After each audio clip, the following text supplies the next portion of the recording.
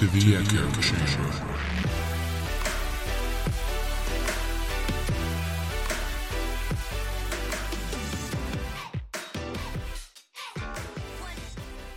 So, the reason you can't get brain tingles is because you can't get brain freezes. There's a kryptonite to your Supergirl. Do you think that that's true? There's no science behind that. Nah, You're I made just it a up. scientist, This is so you say pioneering science. research. Listen, if you can't have the bad, then you can't have the tingles. It's not fair, really, because I have Wait, tried the ASMR. This is the first time that it's tipped back in the balance of fairness. All of those ice cream addicts. You know what I think it is? I just don't eat ice cream like a barbarian. You know, like I just eat it slowly. Like I like warm it up in my mouth before I like It's not shove fair. it down my throat. I Same had with a- slushies. I had a Luigi's lemon ice the other day. First bite, I was just tipping my toe in the water, and Are you I sure? ate it, and it was like God punished me for it. Like, no, Are you sure you're not just putting the spoon clear back down to your uvula and you're like, oh, that hurts actually? Well, how do you do I it? just wonder if that's what's happening. I mean, I think differently. I think differently. Yeah. Are you differently supposed to than, retch after ice cream? I can't remember. I'm know- getting better. I mean, who's to say it? You enjoy it how you enjoy it. Thank you. Don't judge me. How's it going at the end of the world? I think that I was promised more devils with pitchforks, so I think Yeah, it's pretty fine. lame. Yeah, I can still drink my coffee and watch the world burn from my YouTubes, so it's comfy. Yeah. What about you? It's been an interesting year, hasn't it? It It's is. been a while since Kelly and I sat down and recorded anything, and a lot has happened. I'm Kelly. I'm Ken. Hey, Introductions. you remember us? Yeah, everything's fine, but it's also, I mean, this is what purgatory feels like, probably, right? It's like, you know of all this stuff that you could do outside, but you can't do it. In fact, you even see other people doing it outside, and you think, yeah, but I can't. I know. It's Well, weird. And we probably have a little bit of different experiences because you're in a larger city, metropolis, and I'm in a smaller one. And so people here have already treated it. They're like, phase 3 reopening, everything's fine. Like, it's... Oh, see, that's the difference. My Yeah. guy's got 5 phases. Oh, So yeah. we're catching up. Yeah. And we're also in phase 3. It's just that phase 3 is, still kind of like end of the world scenario. Mhm. But we'll get there. We did go to some trails because it was gorgeous outside today, and it was Monday. It was nice to be outside because I think next week it's summer. We missed spring almost entirely. Oh, that's sad. So, yeah. Yeah, and It's we been- actually had to bug out a little early because it got hot. But we had a picnic. It was nice. Well, that's really great. I mean, say a little bit about why your Monday schedule allows for you to go gallivanting around the countryside. Yeah. Well, currently, my place of business has COVID-19 protocols in place to try and continue to practice social distancing. We've basically split our shift up into 4 parts. There's a day and a night shift now, and there's also an on and an off shift, like whether or not you're working from home. And that's a simplified way of thinking about things. But on Monday I work from home. So today I didn't have to. I guess it wouldn't have mattered because I also go into work. Then I think I'm going to incriminate myself if we go. Yeah, into this you're too much. you're outing yourself like you didn't work from home. I'm taking a You worked phone call from at home, work but, right now. Yeah. Yeah, I'm very busy.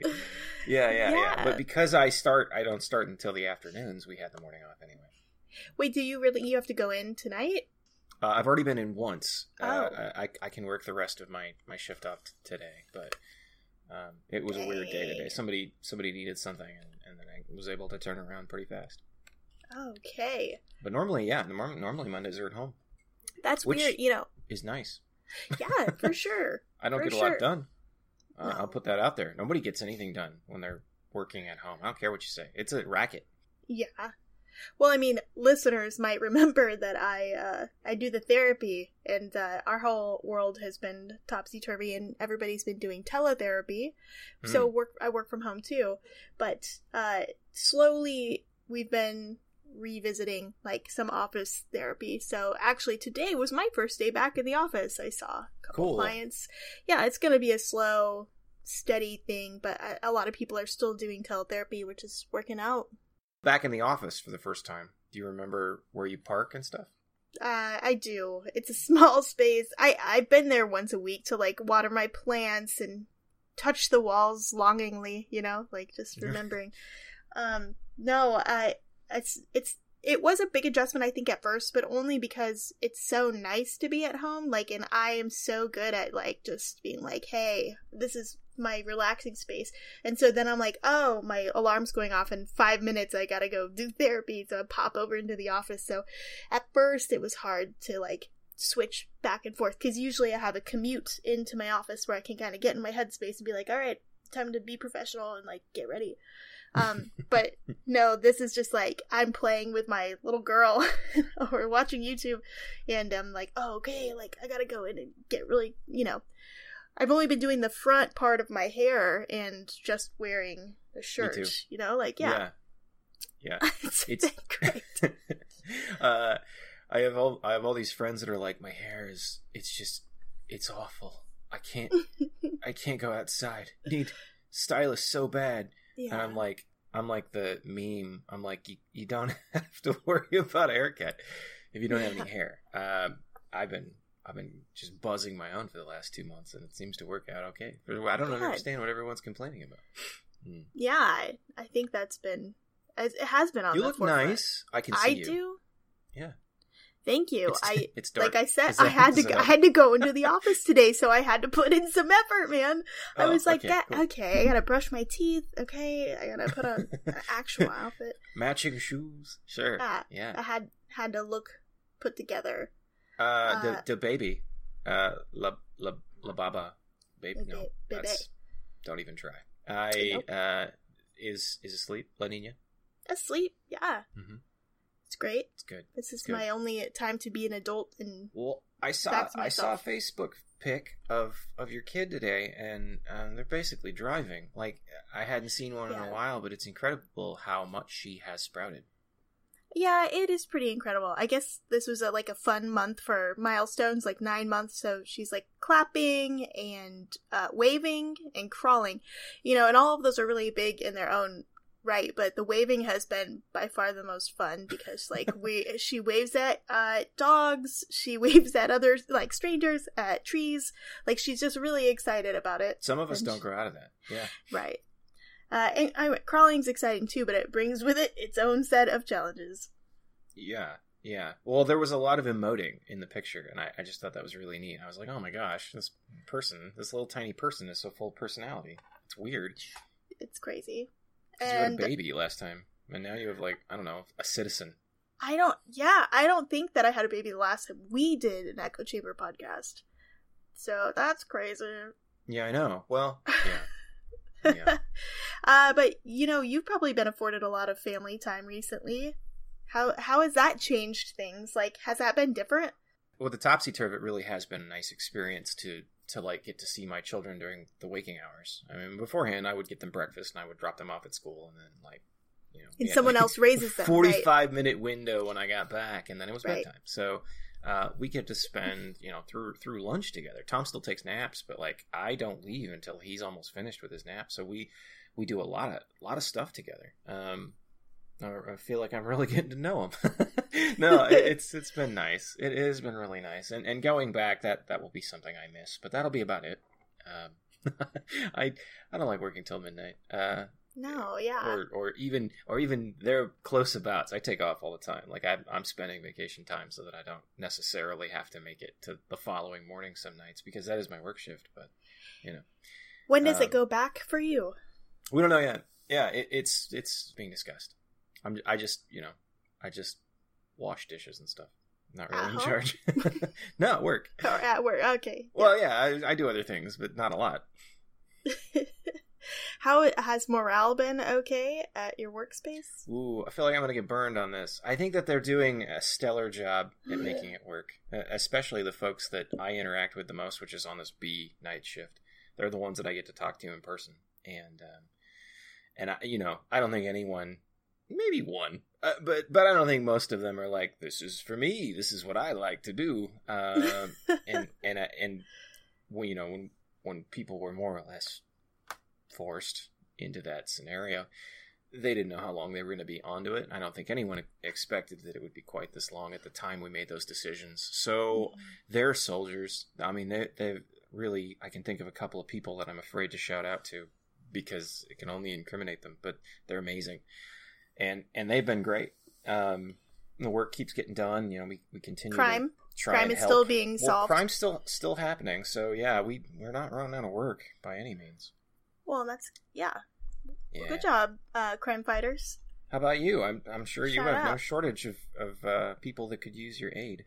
Yeah, you know, I think it goes in waves. You know, there was like a big drop off as everybody kind of panicked and was just like hoarding their toilet paper in their houses, and we're like, no, I'm good on therapy.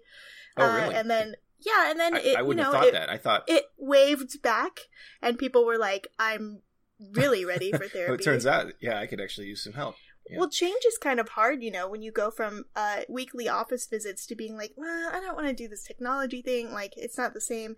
And I see. Yeah. Ages of clients, it's hard. You know, when you have a 6-year-old, it's kind of hard to get them to engage for 50 minutes. No kidding. You know. Yeah, we had teachers try that with limited success. Yeah. Yeah, it's hard, but I think, and so we just adapt to it, you know.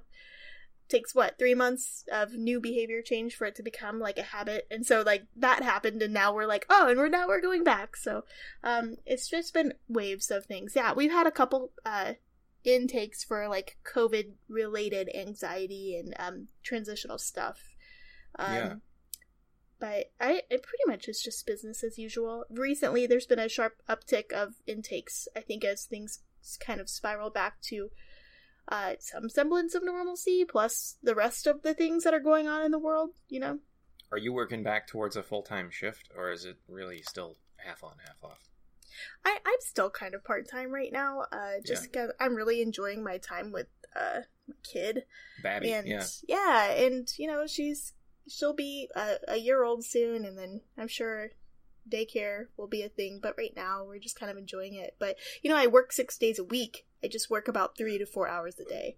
Yeah, it's the worst of all worlds. You can never take a whole day off, but you know, you can kind of Sundays. Yeah, Sundays are my day off, and they're just like, it's just dedicated to getting stuff done around the house. But it's also nice not to have to be in charge of taking care of another person's emotional well-being, you know, like besides my family's, right? Yeah, I understand. Yeah, it's been all right, but I mean, we could talk about work stuff all day, or we could talk about the fun stuff that we've been doing throughout.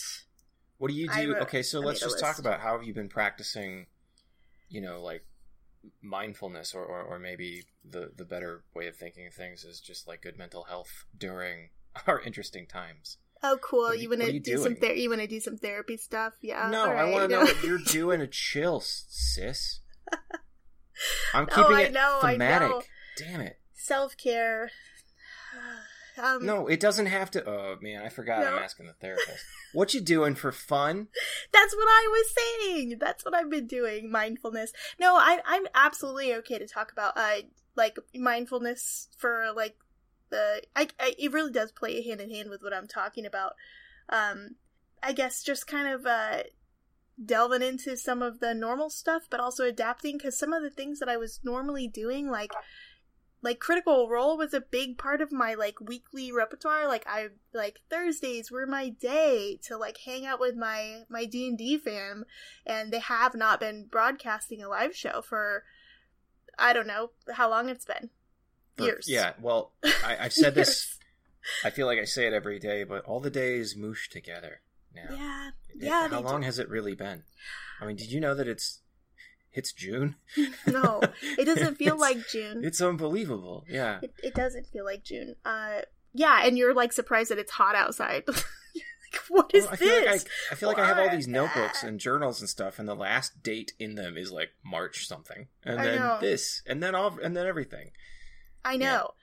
Yeah. Yes. So that has changed, and it's been kind of a bummer. But they've been like doing their best to kind of like pump out new content that's also just very like safe. So they do a narrative telephone game with each other, which is so rad. I don't know if you've seen it. I've seen some of it.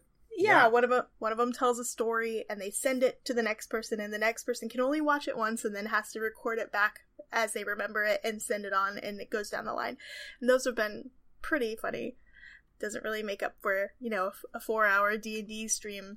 But, we've been missing our own campaign for various reasons, and missing that as well. My D&D heart is broken. Yeah, it's weird, right? You would think, in the unpracticed eye, you would think that this is the perfect time for D&D. Like, I've seen memes to that effect. Oh, everybody get on Zoom or whatever, and we'll have a D&D sesh. But it's so hard.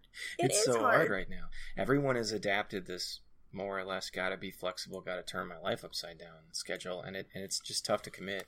It makes the times when people can do life that much more scarce too. Like the intervals of time at which someone can accomplish real life, they just are fewer between than they used to be. The stores aren't open anymore past a certain so-and-so. Sometimes they're not open at all.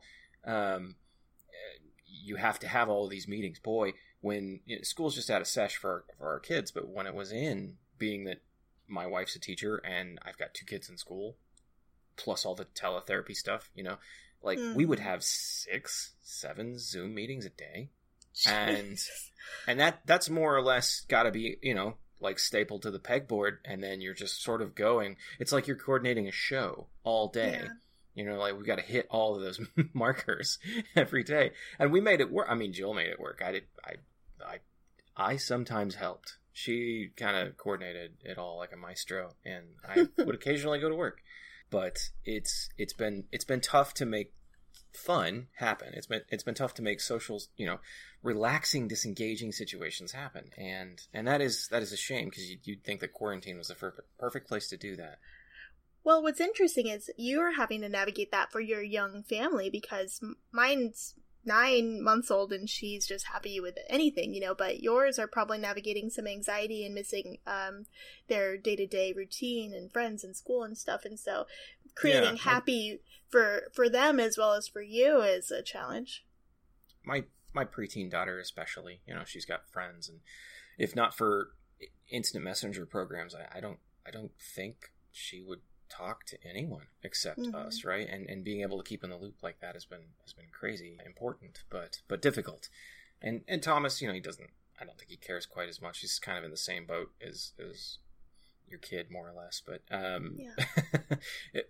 having those interactions with anybody is beneficial, and it's been limited. So, but it'll be nice to get back to a normal schedule someday. But that said, I understand, the severity of everything that's going on and the necessity of it. It's become quite an interesting time for our kids. Like being able to explain what's going on is something that I didn't think I'd have to do.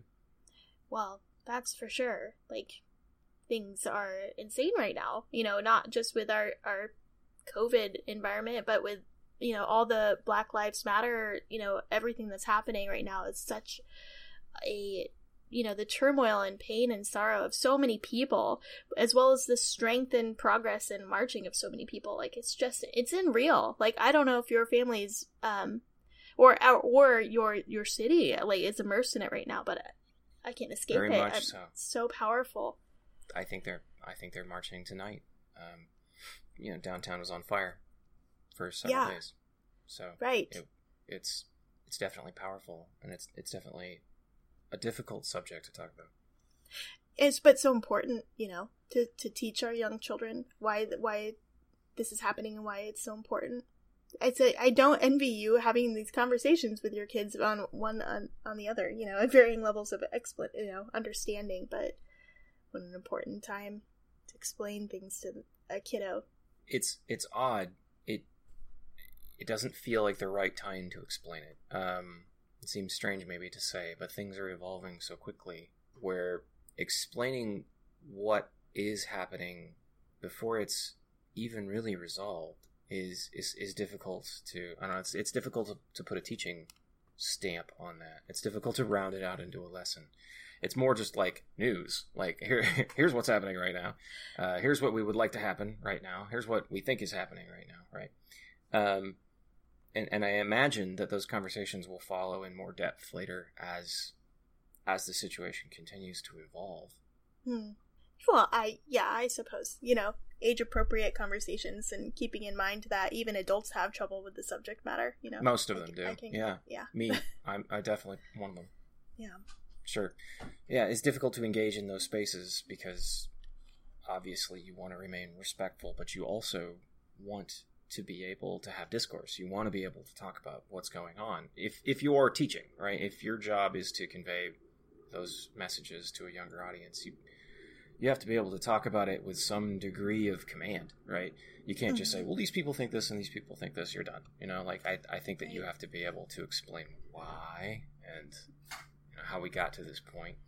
I don't know. Did you watch the Trevor Noah's commentary that I posted on Facebook? He gave a whole speech about kind of like, the cultural impact, and like he gave such a good example of like the domino effect and why things are happening. And I think it was done in such a powerful, poignant way that so many people could understand it, and white people especially, that I thought it was so powerful. I hope you'll give it a watch. I think it's about 17 minutes long, so it's kind of lengthy, but it's really, really, really good.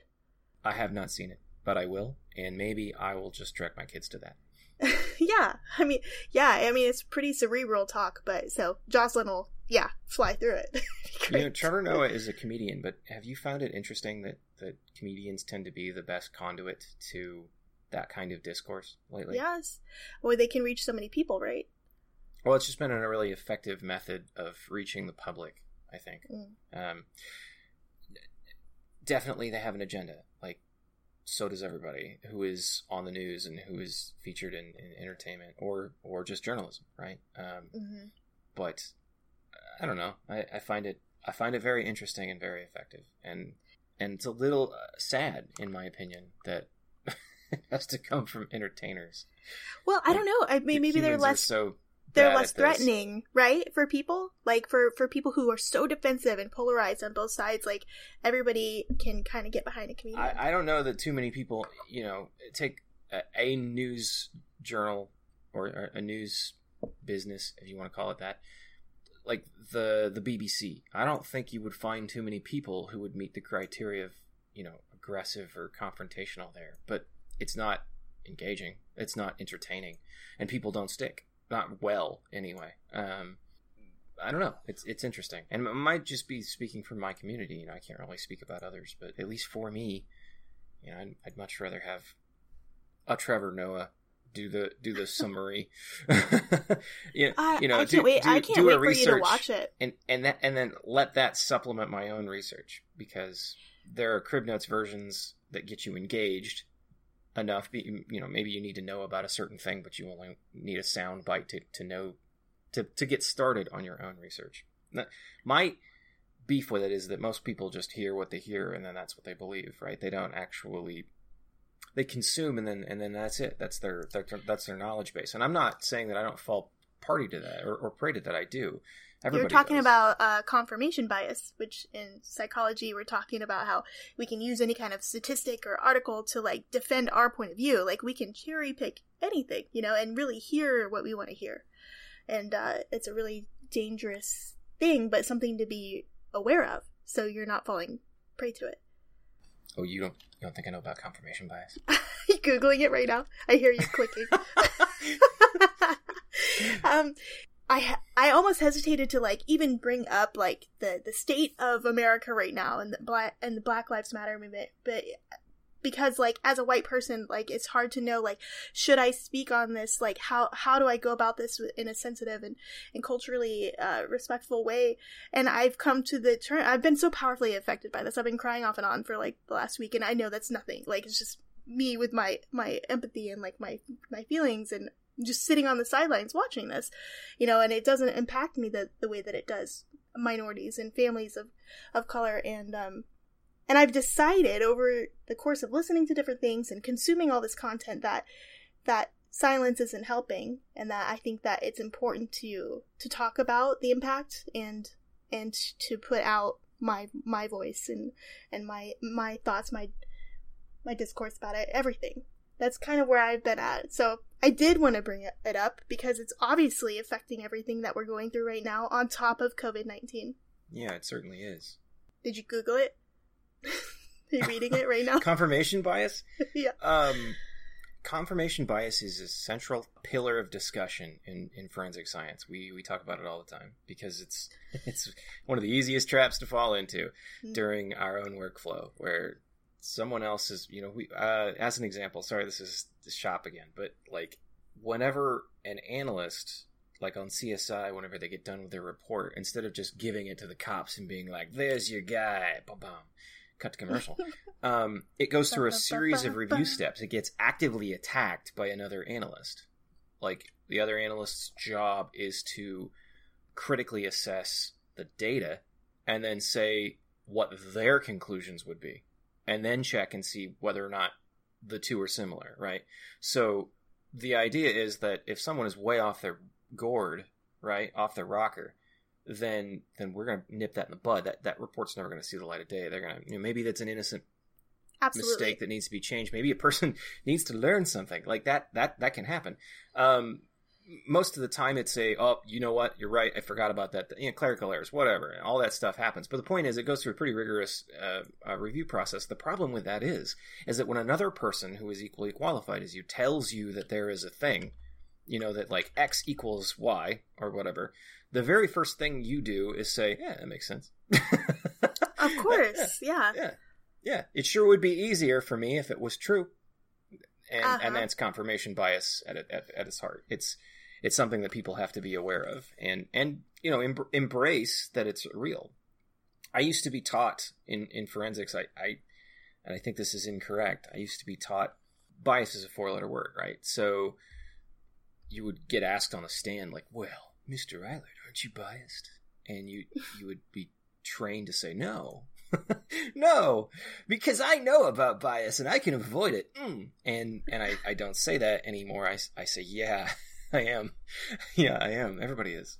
Right. Everybody is. But it doesn't matter. One, if you're aware of it, that's half the battle. You can take steps to not avoid it entirely, but to minimize the harmful effects of bias. And two, to understand that some bias is good, which is something that I think other people would argue with me on for a day. But some bias is good. Some bias is just experience, right? And we use that all the time. We use it all the time. If you're like, well, you're in your decision-making process. I'm sure this is true as a therapist. You're in your decision-making process and you have to go left or right. You have to think most of the time, which is the right one? I only get one shot at this. And that's bias. So there are good forms of it. There are bad forms of it. And being aware of the bad forms is the best way to minimize them. Yeah, I agree. Were you expecting an argument? No, you I think it's funny that you were like, do you know what that is? And I think, oh man, it's one of those dumb things I have to teach all the time.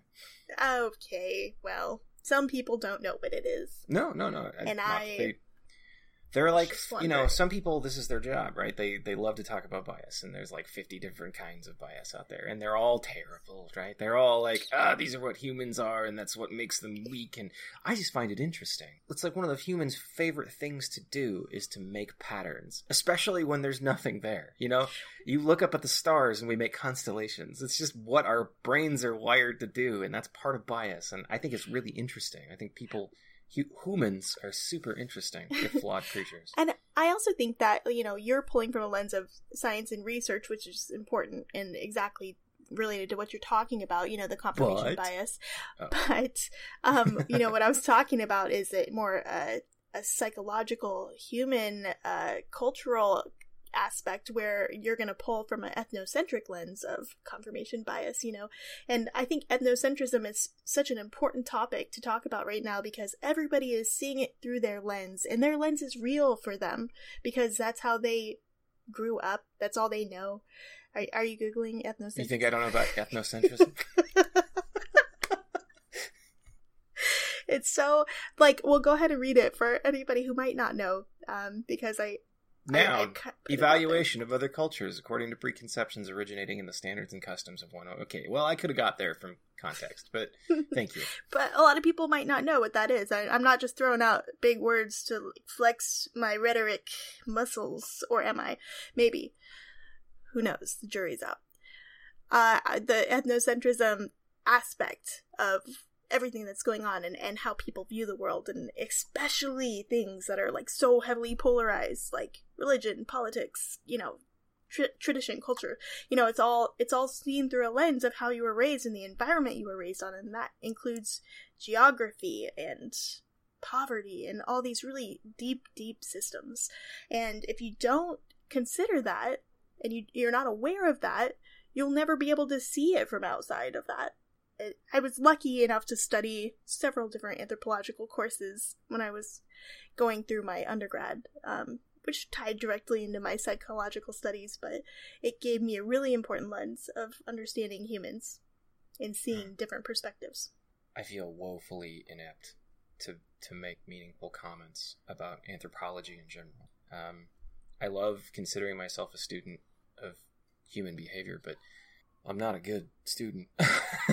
I mean, you do study human behavior through hard data, right? Through the science, through blood, through evidence and DNA. I suppose so that's true. It makes sense to me that you're like, well, I don't know. But I think that you have a lot to say on it. We just won't use that jargon anymore. Or you should just start throwing some forensic science jargon at me, and I'll start clicking away on my keyboard. You can take the Black Lives Matter movement as a perfect example. Like, I find it difficult for me to engage in that discourse. I feel like even if a spot was set aside for me, other than general support, which I feel like is common sense, right? Like, it should be common sense. Like, people matter, and here is a minority that's being subjugated and polarized and mistreated, obviously. That seems like common sense. That said, other than that general sort of stand with you, like, I feel like I have very little place as a leader, certainly.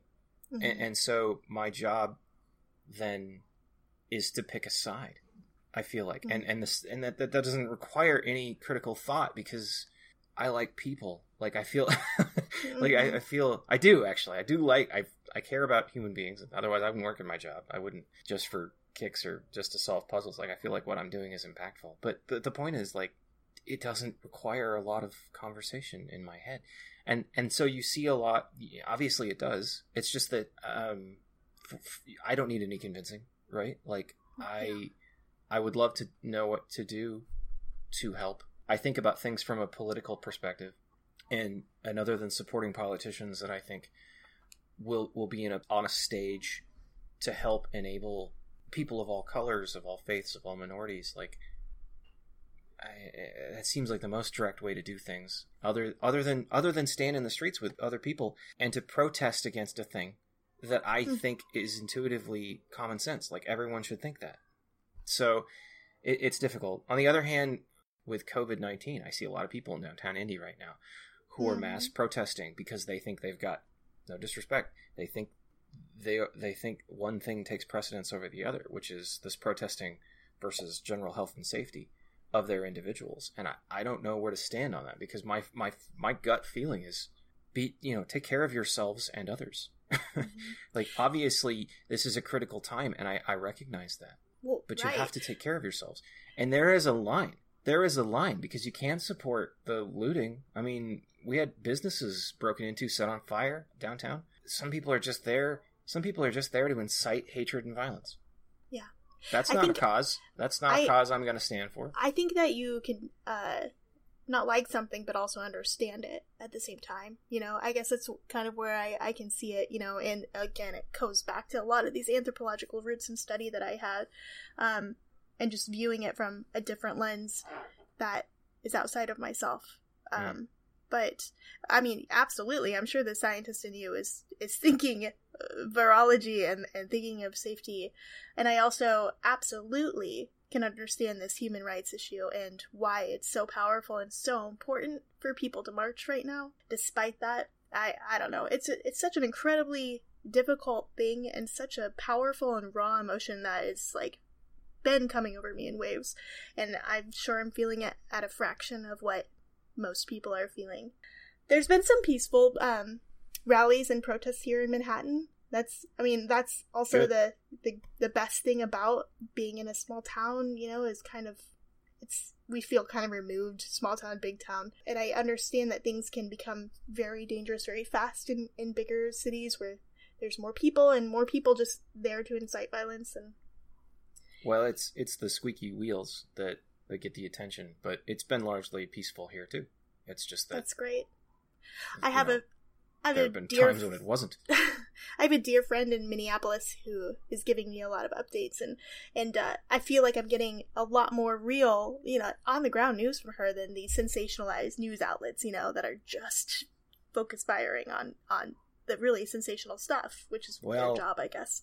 I mean, it's been bad all over the country. It's not a homogenous problem, obviously, right. but yeah, there's been violence on both coasts in the Midwest. It's been everywhere. And a lot of powerful, peaceful protests, and those just don't get as much coverage, They don't get as much news as should be, where people are standing up and making a difference through, exercising their rights, having a voice. It's such a crazy time we're living in. Remember when Australia being on fire was like the biggest thing that was going to happen this year? That's still horrible. I'm still reeling from that. Again, I haven't lived in Australia. Those poor animals and those poor families. Holy cow. The internet tried really hard to Mother make murder Nature. Hornets a thing. Do you know what I'm talking about? Yeah, I know what you're talking about. I don't. Not really, because it was already too late. I mean, I know they're bad, but it wasn't bad enough to make it into my news cycle. It was well, listen, we'll deal with that. Yeah, I've got some bigger fly swatters, right? Right. We just didn't have enough front page news space for the deadly hornets. Oh my god! We need to talk about this instead. No, and I mean, it really does come full circle back to how are you surviving and thriving with some self care? And I know we started talking about D&D, and that was my good coping week to week, even before things went to shit. And so, it's been a weird adjustment and adapting without it. I truly miss it. There's been a couple. I just consume a lot of online content. I'm rewatching, the first season of Critical Role Vox Machina that is going to be made into the animated series coming out later this year. And they're releasing the comics about, which you so sweetly gifted me the first episode. That's not the right word for comics version. No, season series. The Flavor? first one. Flavor. The first Flavor. I think it's Flavor. The first Flavor book that came out for Vox Machina. I love it. Do you remember The Guild when YouTube first started coming out? Felicia Day. Yeah. And that really fun D&D it's probably responsible for a lot of this stuff, honestly. Oh, for sure, right? She had so much to do with Geek and Sundry and pushing things forward, but they've recently reconnected and started playing D&D together, and I think they filmed about 4 different episodes. It's so fun if you want to have the Geek and Sundry crew have? No, the Guild crew. Oh, really? The actors are playing their characters in D&D. Oh no. Yes, it's so good. It's really cute. And a lot of these characters, they have never played it before because they're just actors, they're acting in her little the Guild series, and it's so fun to watch them play. I think I made Jill watch it a decade ago. It was a good time. It was fun. I only watched it because at the time I was trying to get Felicia Day to call me back. I loved her so much, and yeah. Oh my god! Well, and think about the vlog series of Dr. Horrible and everything that came out of that, which is still my all-time #1 favorite thing to come out of YouTube. With Patton Oswalt, she did the reboot of Misty, and those are pretty good. They're not the vanilla ones, but they're fun. It's a fun reboot. She's doing a lot of cool I haven't stuff. seen it. Oh yeah, she's Pearl Forrester's daughter or whatever. She's the bad guy. It's fun. That is fun. Her as a villain, that's great. And Patton Oswalt is, I don't know, he's phenomenal. My waifu. Yeah, of course. He's hilarious. Love him in the Badman series from College Humor as the penguin. Right, wait, is he the penguin? I can't remember. God, he's just great in it. Yeah, so that is also what I'm doing. Animal Crossing, a lot of Animal Crossing. That's weird that Animal Crossing came out right surprised around you guys the aren't same past. time. Well, yeah. Well, we'll talk about Animal Crossing for the next 100 years. Thanks, Nintendo. It was a perfect timing. I'm surprised that you're still staying with it, because I think the day that I got it, you and Manny were already terraforming your island, and like, we're not to that point yet. Josie and I have become the major PC residents of Brookbend Island, which is our island, and we're having a ball getting things up, getting KK ready, but we're not there yet. Well, I think there's something you need to understand, and anybody who's a fan of our offshoot podcast, Giant Slayer, Valson, my husband, he will fixate on something and play the shit out of it for about a month straight before he moves on to his next project, right? He consumes things like that Planet Eater in Transformers. What's... Unicron. Yeah, everybody got it except you. Yeah, it's fine. Thank you, yeah. Right? Word fumbling. I don't have room in here. I can only have room for things like ethnocentrism, okay? Played by Orson Welles. Unicron. And so, like, he will consume things and so many hours of content. His brain just works like that. He fixates on things. He can, like, I'll be like, hey, research this camera versus another camera. And within a week, I will have, like, the right prototype, because he has gone through 600 different reviews and, like, things. So, but it's especially video of sort. Yeah. It is. Especially video games, he has a special, unique ability to do that. So he did all of that in, like, the first few weeks, and then hasn't touched it since. So it's just me logging in every day to fish and talk to the villagers for about 30 minutes. And so nothing has happened since then. My daughter, she's really fun to play with, because she will do these little comical things, which are essentially vandalism to my home. But I can tell that it cost her bells, and then it cost her time and effort. And so I just kind of go with it, right? I'll get the most god-awful suit on my doorstep, or she will have replaced the path that I meticulously put out with something like with a horrible joke, right? Like written in the stone. And you know, like littered a bunch of cans around, which I know that she worked for. Like, she did that, all of that. It took her an hour, and I'm like, wow, thanks. You know, trash is important. That's how you collect ants. And we do. And thanks, and my house is where all the ants go now, because it's just a refuse heap. Yeah. Mm-hmm. It's been fun. Why are we not friends? So I could come and visit your village. Well, I don't have an online account, so we would have to do that. But if we did, that would definitely open up a whole new world. I could send her gifts. I have so many things to send. She might enjoy that. I know that she would. I could just use bells if you could just get me a, You know who would really enjoy that? Nintendo. They would enjoy it if you would get an online account. Hey, Nintendo. I don't know if you're hurting for cash right now. I'm gonna guess maybe not. But if you'd like to sponsor our podcast, all of us live in your virtual worlds. So yeah, we'll think about what's your island fruit? Peaches. We have the butt fruit. Butt fruit. We have pears. It's hard to get anything other than a pear. Oh, for sure. Who were your maybe? Because I don't know. So Josie knows everything about it. She's gone online. She's got YouTube friends like that have just. Beaten the stuffing out of this game. She knows everything about it, and she's trying not to surprise me. I honestly don't know. I don't know how to unlock things. I'm just exploring it the way God intended Animal Crossing to be performed, right? Yeah. Which is at leisure. She's like time traveling, where she changes the code so she can get like all the seasonal things. I think she's a step away from like manufacturing her own amiibo cards so that she can get the villagers, right? Do you guys have some unique villagers, some rare ones? We have some super fun ones that aren't like, according to Jocelyn, top tier, like S tier villagers, but I love them, and if they ever try to leave, I won't let them. I know exactly what she's talking about. Like, there are top tier villagers where people are paying real money for. Yeah, that's what I've been told. Hundreds of dollars to get these dumb people to their village, and I don't care. But there are a couple that I think are so hilariously bad that I take time out of my day to whack them with a net. Wow. Whenever I can. I don't know that it helps, but I've been told it does.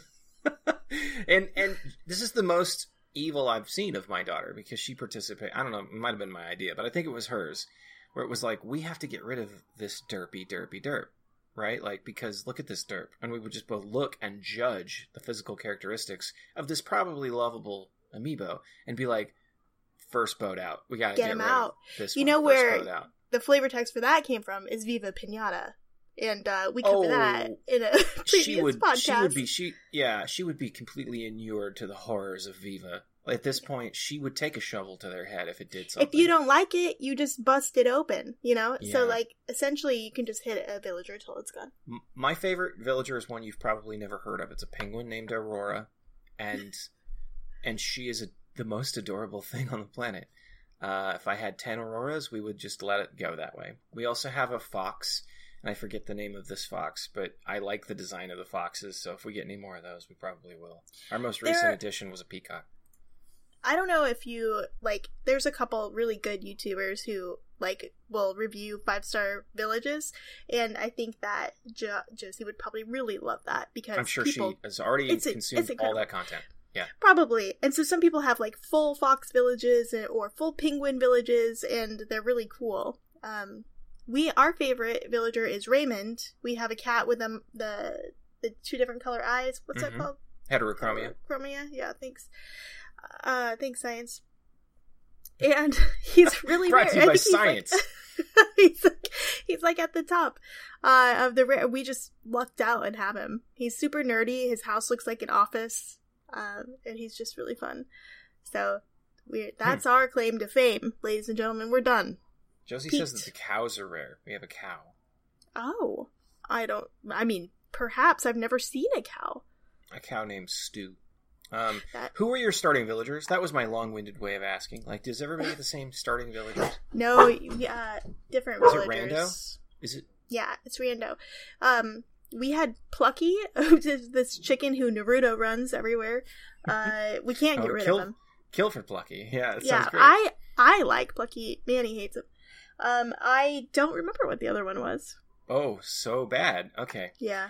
We have a squirrel named Hazel, which honestly I can't wait for her to leave. But she just really, really likes it. Hazel. And a rhino named Tank, who's like the muscle building type. And I liked him a lot. He left today, and oh no, it's okay. It was his time. Weird. I just remembered our other was Mac, who's like this muscle dog who's always talking about his gains. I think all of the animals have a muscle builder. Like they've just decided that that's something that people do. Yeah, I think so. I lied. We do have a cow. I just never thought of her as a cow because she's so weird.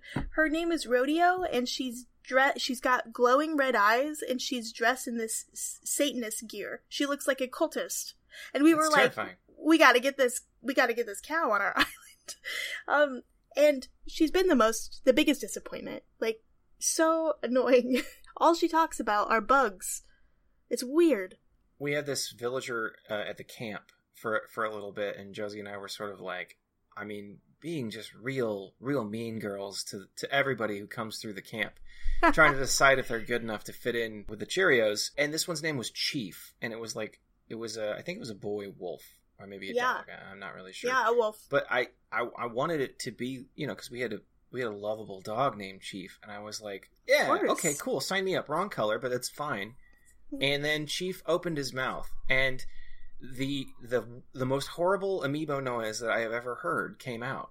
It was like if a foghorn and chalk on a chalkboard at the same time. I can't really explain it. We both looked at each other. We were like, "We just has to stop talking. You just have to stop talking right now." Bye. And we left. Get out. And we never came back.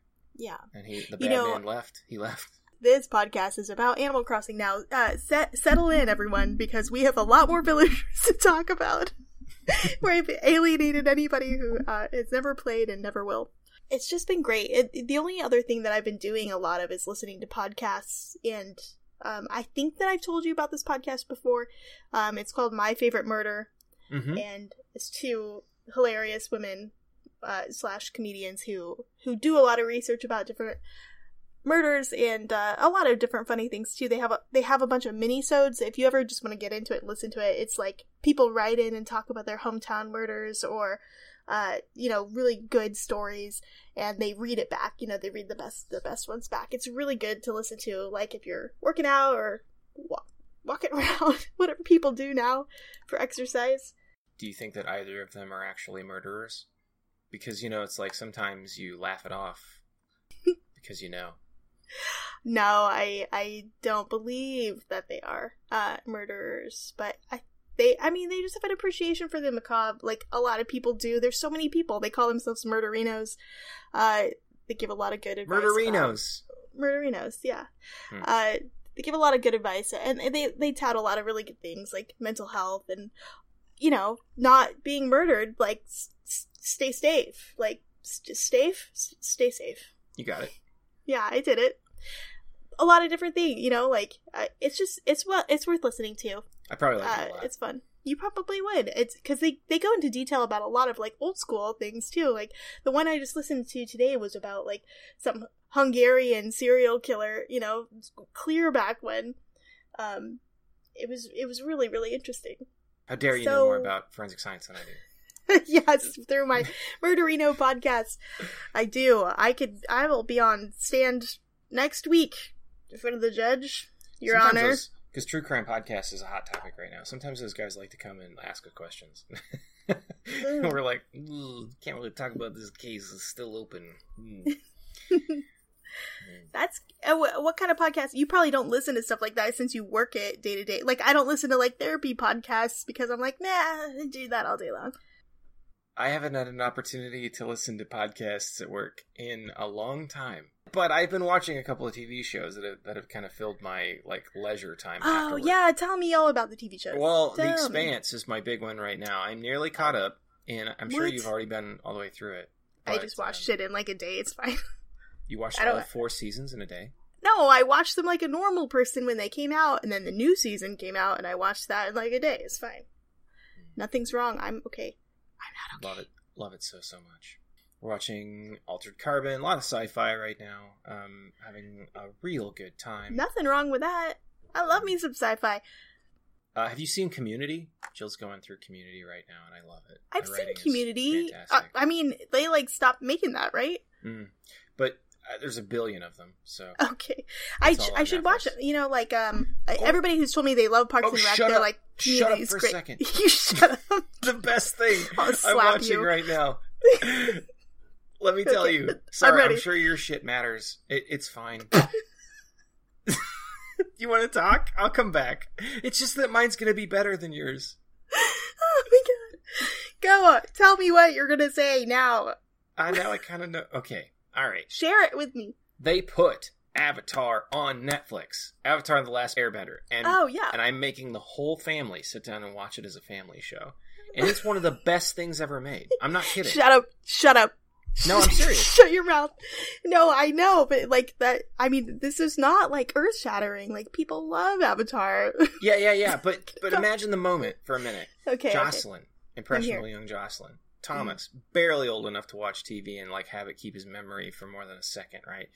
Right. And Jill, like all of them, sit him down to watch Watershed Moment.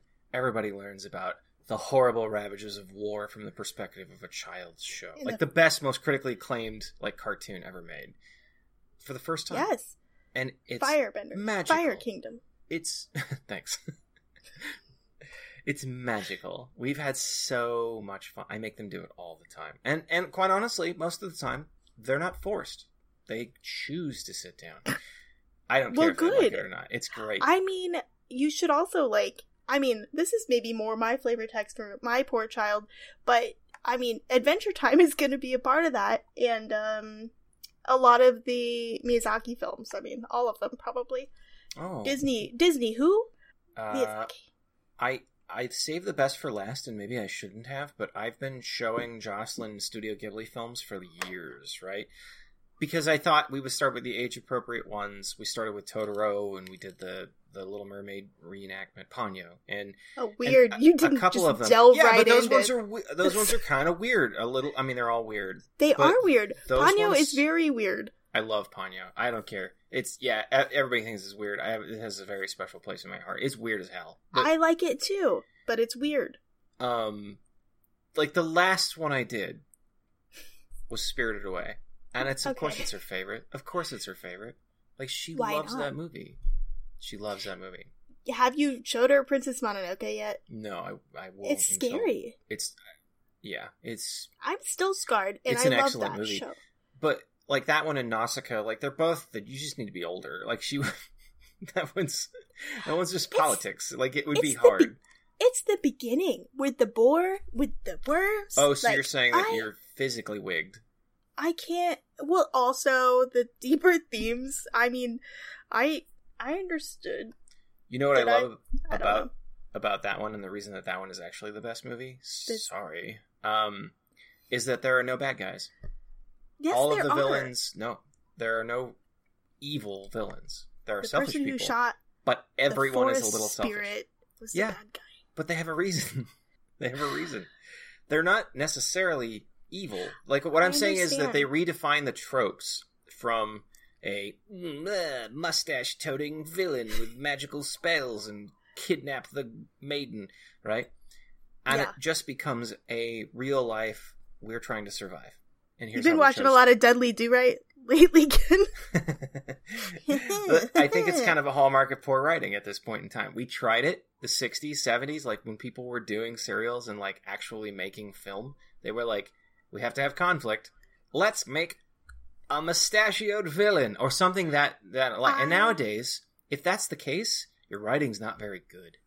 I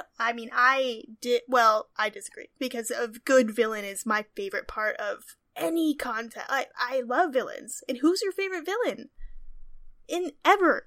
Not in the real world, because that's too much. In literature or movies, cinema. My favorite villain, video games, is just Magneto. But it's gonna back up what I said. Like, Magneto is perfectly justified in what he did. Like, I get it. I side with the villain in that series. I think you're right. Like, a complex villain is it's exactly what you were saying. You know, just this mustache twirling trope. It's not very interesting to have a villain who's just that way.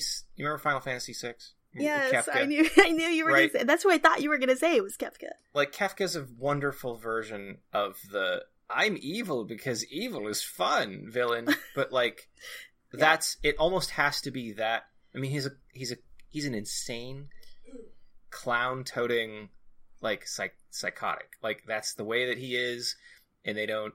I think to the respect of mental health, they don't go a large way to like rationalizing his decisions. They say, I've completely snapped and I've decided the world needs to die, right? And that's it. That's as deep as his character goes. And they have a lot of fun with that. It's interesting because, you know, the Joker that was recently put out, you know, with Joaquin Phoenix, what like he's such a good villain, but they do such a good job with his origin story and why, you know, like so in a way he is Kefka. You think so? I think he might be the treatment because he goes Kefka, mad, right? I think he might be the treatment that Kefka needs in today's world. Otherwise, it's just going to be I don't buy it. Who else? You think Bowser has a backstory? There's something there that was never written love. in. Yeah. Unrequited love. Yeah. No, it's there. It's there. It's there. It's there. And he never gives up. That's true romance. He's an anti-furry, and you're judging. I'm not. Oh, so you side with the villain. I guess yes. Side is a strong step, isn't it? Because he, you know, usually attempted murder and then definitely abduction. So, and how have you not sided with Bowser ever since the Bowsette cosplay came out? I mean, I don't know what you're talking about. I just want to know. You can't see my wallpaper, right? Clicking. A lot of furious tapping. I don't know. There's so many great I'm going to pull this plug here. If our recording stops, no big deal. We'll just pick back up later. Bye. I love, I do love some really 2D bad guys, but some of the best villains are, like, I loved Fisk. Fisk was such a great villain from the Daredevil series, and maybe it was just the actor done so well.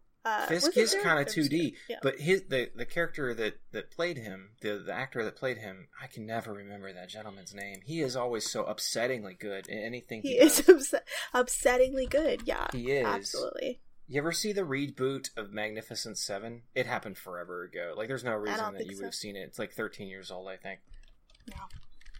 No. But you should watch it. I will. You should send me a list of things that you think I should consume. That maybe I have. There's only one reason to watch this relaunch. It happened in 2016. I was way off. 4 years ago, yeah, not you were 15, a remake of the Magnificent Seven, which is a remake of the acclaimed Akira Kurosawa movie Seven Samurai, but done from a cowboy perspective. Oh, that's cool. And then I think they did a series for a while. I mean, it was like before our time, but like the original movie is old, and the like 1960, like when Dad was born, old. And the 2016 reboot has a bunch of names in it. It's like Denzel Washington, Chris Pratt, Ethan Hawke, a bunch of people's in it. But Vincent D'Onofrio, the guy that played Fisk, is the reason to watch it. He plays this sort of cracked, like trapper, like fur trapper, and I loved every second he was on the show. He's so upsettingly good. The movie should have been labeled strictly bad. I mean, it's like an action film. It's fine. I can't get over the fact that you thought that it was such an old remake. It was just a couple years ago. Watch Magnificent Seven. It was in black and white. Just for Vincent D'Onofrio. He is upsettingly good. Okay, so on that level of acting, I just finished the first season of that HBO show about the robots. What's the robots show?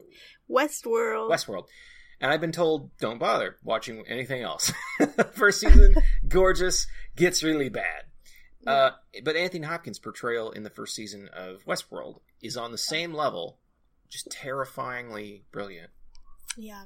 As Vincent D'Onofrio is in basically everything he does, like Fisk. I mean, and like he plays a good villain in like everything he plays in. But that's true. I mean, not a villain. That's interesting. Not a villain in Magnificent Seven. A hero. A super broken hero. It's so good. Yeah. Well, I meant Anthony Watch Hopkins. It tonight. Wait, is Anthony Hopkins in it? Okay. No. Yeah. Maybe I will watch it tonight. I mean, if you could have one movie for me to watch, what would it be? Don't put me on the spot like that. Let me think about it. If you haven't rewatched Clue, you should rewatch it on Amazon Prime. What? Josie and Jill sometimes have like a mom's night where they stay up late and they watch a movie. And you would think it would be like The Breakfast Club or one of Jill's favorites, 13 Candles. That's a movie. 16. 16. There it is. 13. I haven't seen it. Whatever connotations that I just made that are horrible, I haven't seen it. Yep. It's Clue. They watch Clue. They did? They watch Clue a couple times, like a month. What? We watch it a lot, yeah. That's crazy. Oh, I'm actually not invited. They watch it. She really likes it? Yeah, she really likes it. It's because it's a perfect movie. You know what's crazy is Mom was visiting just last week and she had never seen it. And I was just like, what? I was like, you're lying to me. That's upsetting. Yeah. So she was like, don't tell me that. And I was you're like, a liar. Well, let's watch it. Yeah. And why would I believe anything you've ever said? Liar. I giggled through the whole thing, and I've seen it 1,000 times. And she watched it very stoically. And at the end, she was just like, that was very good. I was just like, it was so good. She hated your movie choice. I don't think she did. I think she just was like, I can't believe I've never seen that. And I was think less of you as a person. I buttle, sir. I buttle. I buttle, sir. My favorite line. Tim Curry kind of made the movie, but it's a good movie. He is my favorite actor. He's your favorite actor? Yeah. Right, with Carrie Yules, and I mean, it's basically them. Those two. That is an esoteric and lovely choice, Carrie Yules. It's fantastic. I love it. Favorite actor? That's tricky.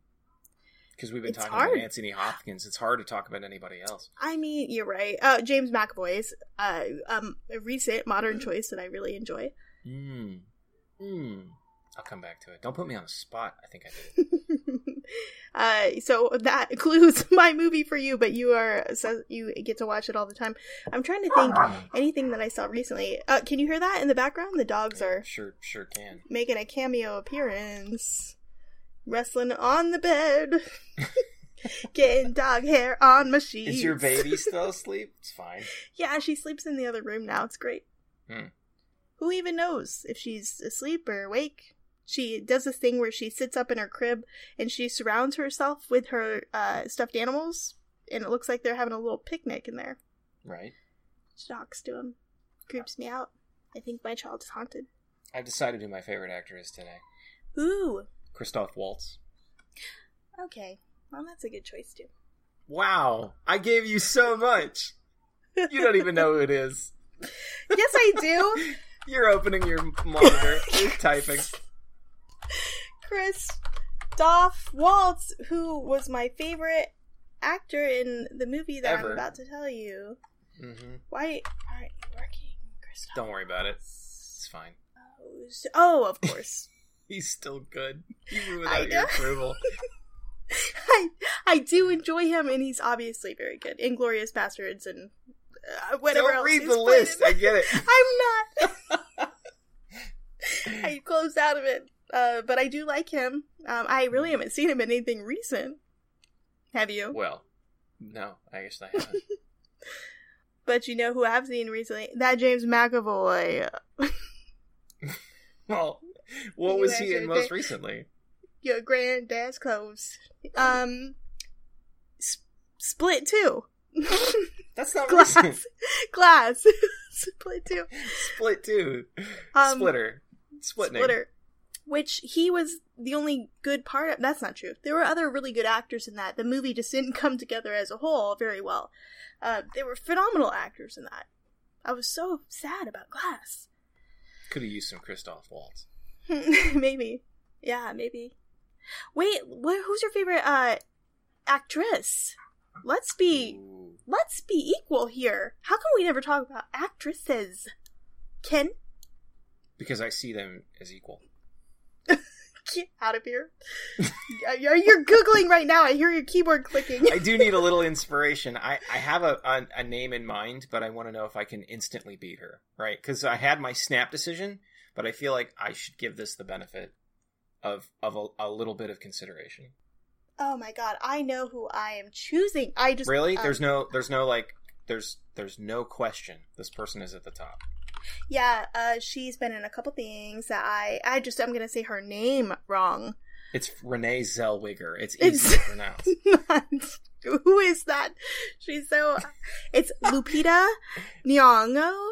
Lupita Nyong'o. She's your favorite? I'm butchering that. Do you know who she is? She was in...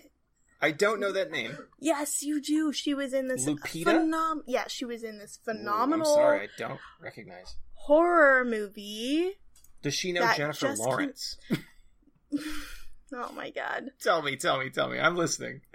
She's so good, though. I mean, okay. I just have to bring up her whole list of things because she's done so many amazing things. But she recently has come up in a couple things like Us. So that was a scary movie that came out recently. She was in a Hulu original movie that just came out called Little Monsters. It's so good. Apparently she was in the Star Wars Forces of Destiny TV series. I didn't know about that. Okay. She was in Black Panther and in The Last Jedi. What? She's just amazing. She's phenomenal. What? She's so good. She's in The Rise of Skywalker. I didn't know. I didn't know. Star Wars is what I no. Yeah, but she is this tour de force in the movie Us. Who it's a phenomenal horror movie. I know that horror movies are not your thing, but Jordan Peele directed and wrote this, and it's so good. It's so good. You need to watch it immediately. Okay, I have a couple horror movies for you, and I don't know if you like to watch horror movies as much as me, or if you not could as watch much, them but solo. I do enjoy it. It's just harder for me to watch one. You know, it's just going to be me. Some of these are a little more cerebral horror movies, and Us is one of those. Heredity was another one that came out recently. That was. I do want to see. That's Us is a Jordan Peele movie, right? Yes, it's so good. Amazing. Lupita is she's beautiful and powerful and just amazing. And apparently she's in Star Wars, and she's in Star Wars. I didn't know that. All right, I have my favorite actress, but you're not gonna believe me. It's Renee Zellweger. I already had to Google what she looked like. She's so old. I forgot. She's not this old. She's not this old. I don't know why I prefer like be careful what you women say. as actresses. I think okay, this one. okay. I think she might agree with me. I don't know. She's a beautiful lady, but my favorite actress is Maggie Smith. I definitely know who that is. Yeah, give it a Google. I do know. She's an English actress in one of... Oh, of course. I feel really bad. I do know who that is. She's phenomenal. Adam, I'm sorry. Adam, if you're listening, I know who Maggie Smith is. I love Maggie Smith. She's... If you could say one thing about her, it's like one thing against her. It's that she is never not British. I mean, she's a British actress, but like she does just dominate the room whenever she does anything that she does. And so I love that actress so much. It was my snap decision too. I was thinking for a second because I've loved her in certain things that I might pick Cate Blanchett over her, but at the end of the day, I just keep going back to Maggie. Yeah, of course, Maggie. All the way down, Maggie. Wait, what? All the way up, Maggie. And Renee, if you're listening, you were gonna be third. Yeah. Are you about to plug Justin Trudeau? You know how you used to talk a lot about Justin Trudeau? Justin Trudeau. Yeah. Yeah. Yeah, you're blurring worlds a little, but that's okay. I used to talk about him all the time. You did. I think that you used to have a little bit of a crush, but there were some scandals that happened. Are you still a big fan? Are you still a big fan? Yeah. I think he's a good leader. You just think he's cute. I think Rob Lowe's a good actor. He had plenty of scandals. Yeah, Rob Lowe is a good actor. I don't know why. Scandal is my... I don't know. I went to Rob Lowe. But listen. Do I think that history will paint him in a positive light? I do. I think that he's a person, and he's probably made lots of mistakes, Justin Trudeau. And because we keep saying his name wrong, I'm sure no one knows what we're talking about. I think the reason that I originally liked him was because he could do push-ups on student desks, and for some reason that invigoration... Push-ups. Like, he would just... Like, you sound like you said push-ups. It's push-ups. Push-ups. Really, like, no, honestly, there was this image projected of him as, like, this youthful, invigorating, like, presence, leadership presence in the powers that be, even though it's Canada. Does not matter how many affairs he's had. He is still a good-looking. Well, look at that man. He's going to have some affairs. Yeah, that's I'm not legitimizing anything. I'm not. I'm not. Walk it. I don't actually care. That's the thing. Is that if people are people, right? Like, is an affair hurting someone? I don't know. It's not the same as like hitting someone. It's bad for those people, and I'm sorry, but nope. Gonna have to cut all of this. No, I don't care. I don't care if the person has relationship. I think you mean in terms of like their with society. I don't care. They're political. Like as long as they're effective politically, you don't care. No, I don't care at all. I put that out there. I just don't care. A person is going to do what they want, right? Yeah. If it does not hurt another person physically. That is what America is about. Right? I love my relationship, right? But America's like the divorce capital of the world, right? Because why? Because people don't commit to a person.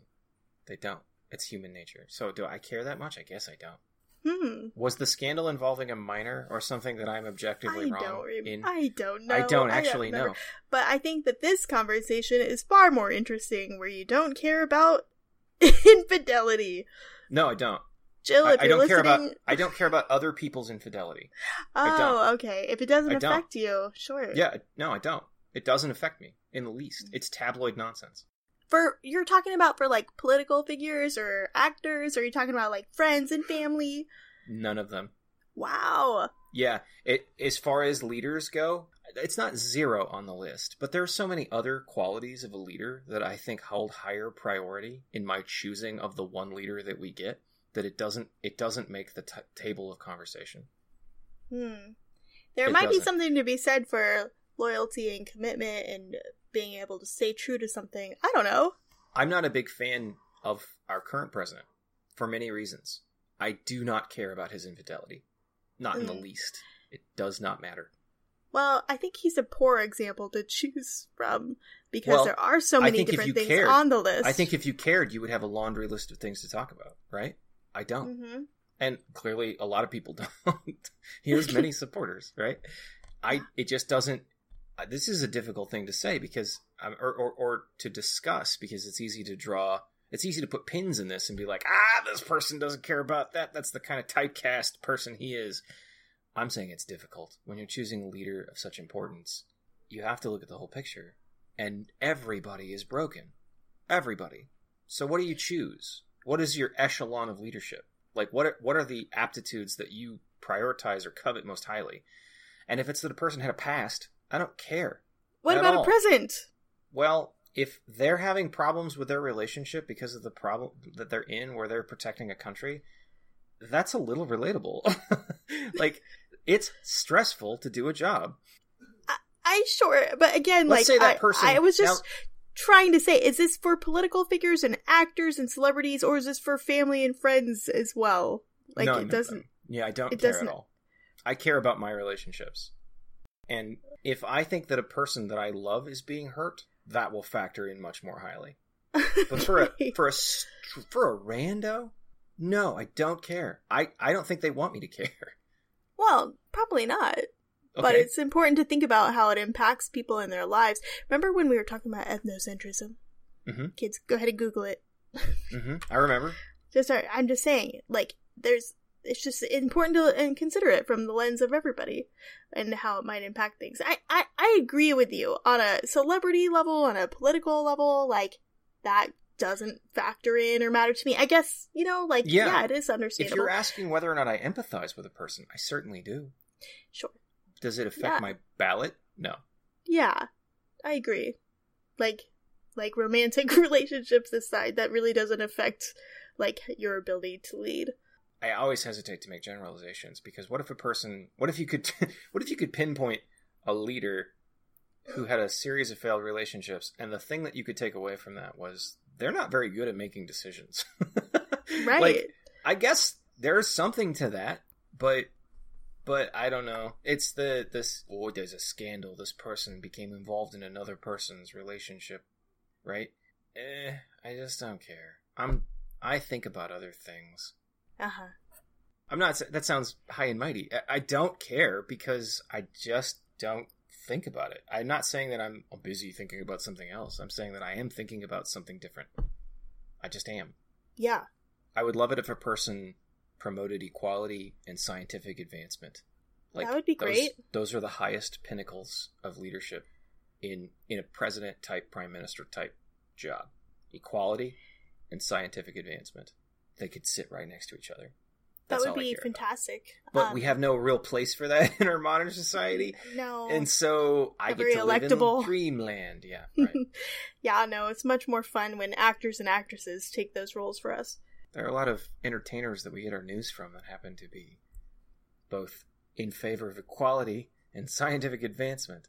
And I don't know why, but I tend to listen to them. Why not? I mean, they have a big platform. They can reach a lot of people. They seem to meet my hallmarks of a leader. Yeah. Interesting. The one thing that they've got against them is they like to do things for yucks. And I would prefer it if you did things for people. That would be great. But that's not their job. Their job is to entertain. It's not to lead. Well, they impact people, though, and some people wield that power. Quite a bit. Do you think that they impact them any more than the tabloids? Yeah. Some people. Because people attach a very real connection to actors and actresses that they look up to and that they feel like they have a connection with. Maggie Smith is a treasure, and you back off right now. Listen, all I'm saying is I'm on her Twitter. Her Twitter? I'm on her Twitter feed. Don't even fake. I'm on her Twitter. I'm on her Twitter, and I know how to twit. And I snip chat sometimes with Maggie. I'm pretty sure she's not on it, but if she was, I would be following her. If she was Pinterested, I would be. Is that a thing? You stop talking. Okay. Okay, well, what homework should we have for each other? That's a good question. I could give you a thing, and you could give me a thing. We could play a game that isn't co-op together, and then let me think about that for a minute, because some of the stuff that I've been doing to keep time is both of my kids really love Steam and playing games now, so we've been playing a lot of games together. But that is something I have not been doing, and I really want to. So this would be good homework for me. Well, we could watch a thing too if you had something that you needed to see. That is true. It's pretty clearly you've never seen Avatar. But then I haven't finished it, so that's not fair either. I did watch the live-action movie. Don't hurt me. I know people don't like it. That's alright. You just need to heal. I know. And watch the show. I will. I want to. I really want to. There is a game that you would, being the healer, being the therapist in you would love to play. And sort of hate at the same time. Did you ever play the game This War of Mine?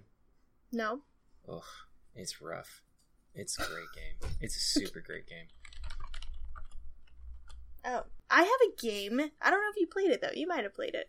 Oh, it's so cheap.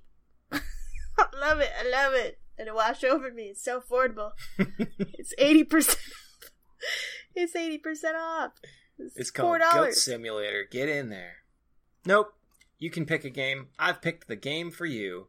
This is a game you can play in 4 hours. 2 hours.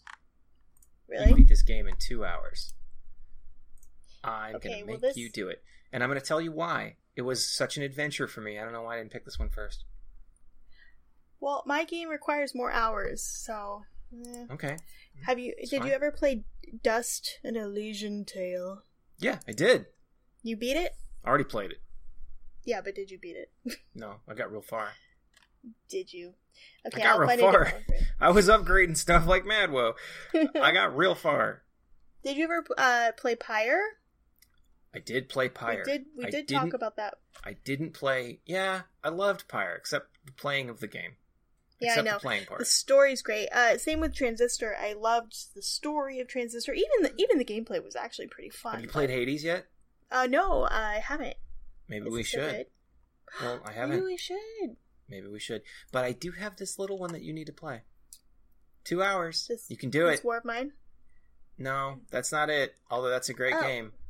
Which one are you talking about? I'm buying it for you now. I'm sending it to you as a gift. Oh. Because it's not a gift. It's a burden. Great. But you're going to play it. XOXO. Canners. Done. It's being sent to you. I hope I sent it to you. I received a gift. 80 days. 80 days. It's a steampunk twist game. Kalala, have you ever read the book Around the World in 80 Days? I don't think so. Okay. Jules Verne. Can I still play this game? No, you should do it. It sounds like the worst thing ever, right? Like, it sounds like a 7th grade homework, right? Like, this was in one of our readers, like, I have to read this boring book about being boring back in the old days. Yeah, I've heard of it. Yeah. It was phenomenal. The book was? Well, here's the thing. I wouldn't have read the damn book if I hadn't played this game. Oh, interesting. I'm sure I played the game because the game was cheap, and I bought the game, and then it was fast to finish. I don't know why, but if the game doesn't get you interested in the book and make you read the book, I'll be surprised. I'm excited to check it out, dude. Thank you so much for the gift. It's lovely. Time awarded this book or this game like Game of the Year a couple of years ago. Time? And that's one of the Time did. That's one of the reasons I picked it up. Okay. I'm excited to check it. It opened a whole world for me, and then I couldn't put the book down. The book's in the public domain, so you can just Google it and find the book right now. And a couple of days at work, all my downtime was spent reading this book because it was so good. I'm excited. I gotta know what you think. So, what am I supposed to play? Thank you. I'll find a game for you, or maybe we'll play Hades. Yeah. All right. Maybe you just need to listen to a couple episodes of My Favorite Murder. Oh, that's the thing. That's it. That's the one. You got any episodes that are like juicy? Yeah, they just did a really interesting, and it's weird because they kind of like deviated from what they normally talk about, and it's a YouTube documentary called Wings of Hope, and maybe you should just watch that because it's really interesting. They just covered it, but it's a survivalist story about a young girl, 17-year-old, who survived a plane crash in the Peruvian forest, and like the days that followed, and it's just so phenomenal. They covered that one. That was so interesting. And then they recently did one over baby Jessica, which everybody knows that story, but... Directed by Werner Herzog. Yeah. That's gotta be it. That's the one. That's the one. I can't... It's one of the last few episodes that they had. Oh, I can send it to you. Watch that documentary, and then maybe just listen to a couple minisodes on Maybe there. I'll be a murderino by the time we talk. It's on Spreaker, which is the podcast hub that we use, so... Cool. My favorite murder. Okay, I'm excited. Right. Thanks, sis. I love Want me you to get so on much. it right now. I love you too. Yeah. Stay Let's safe. talk soon. Be careful. Yeah, you too.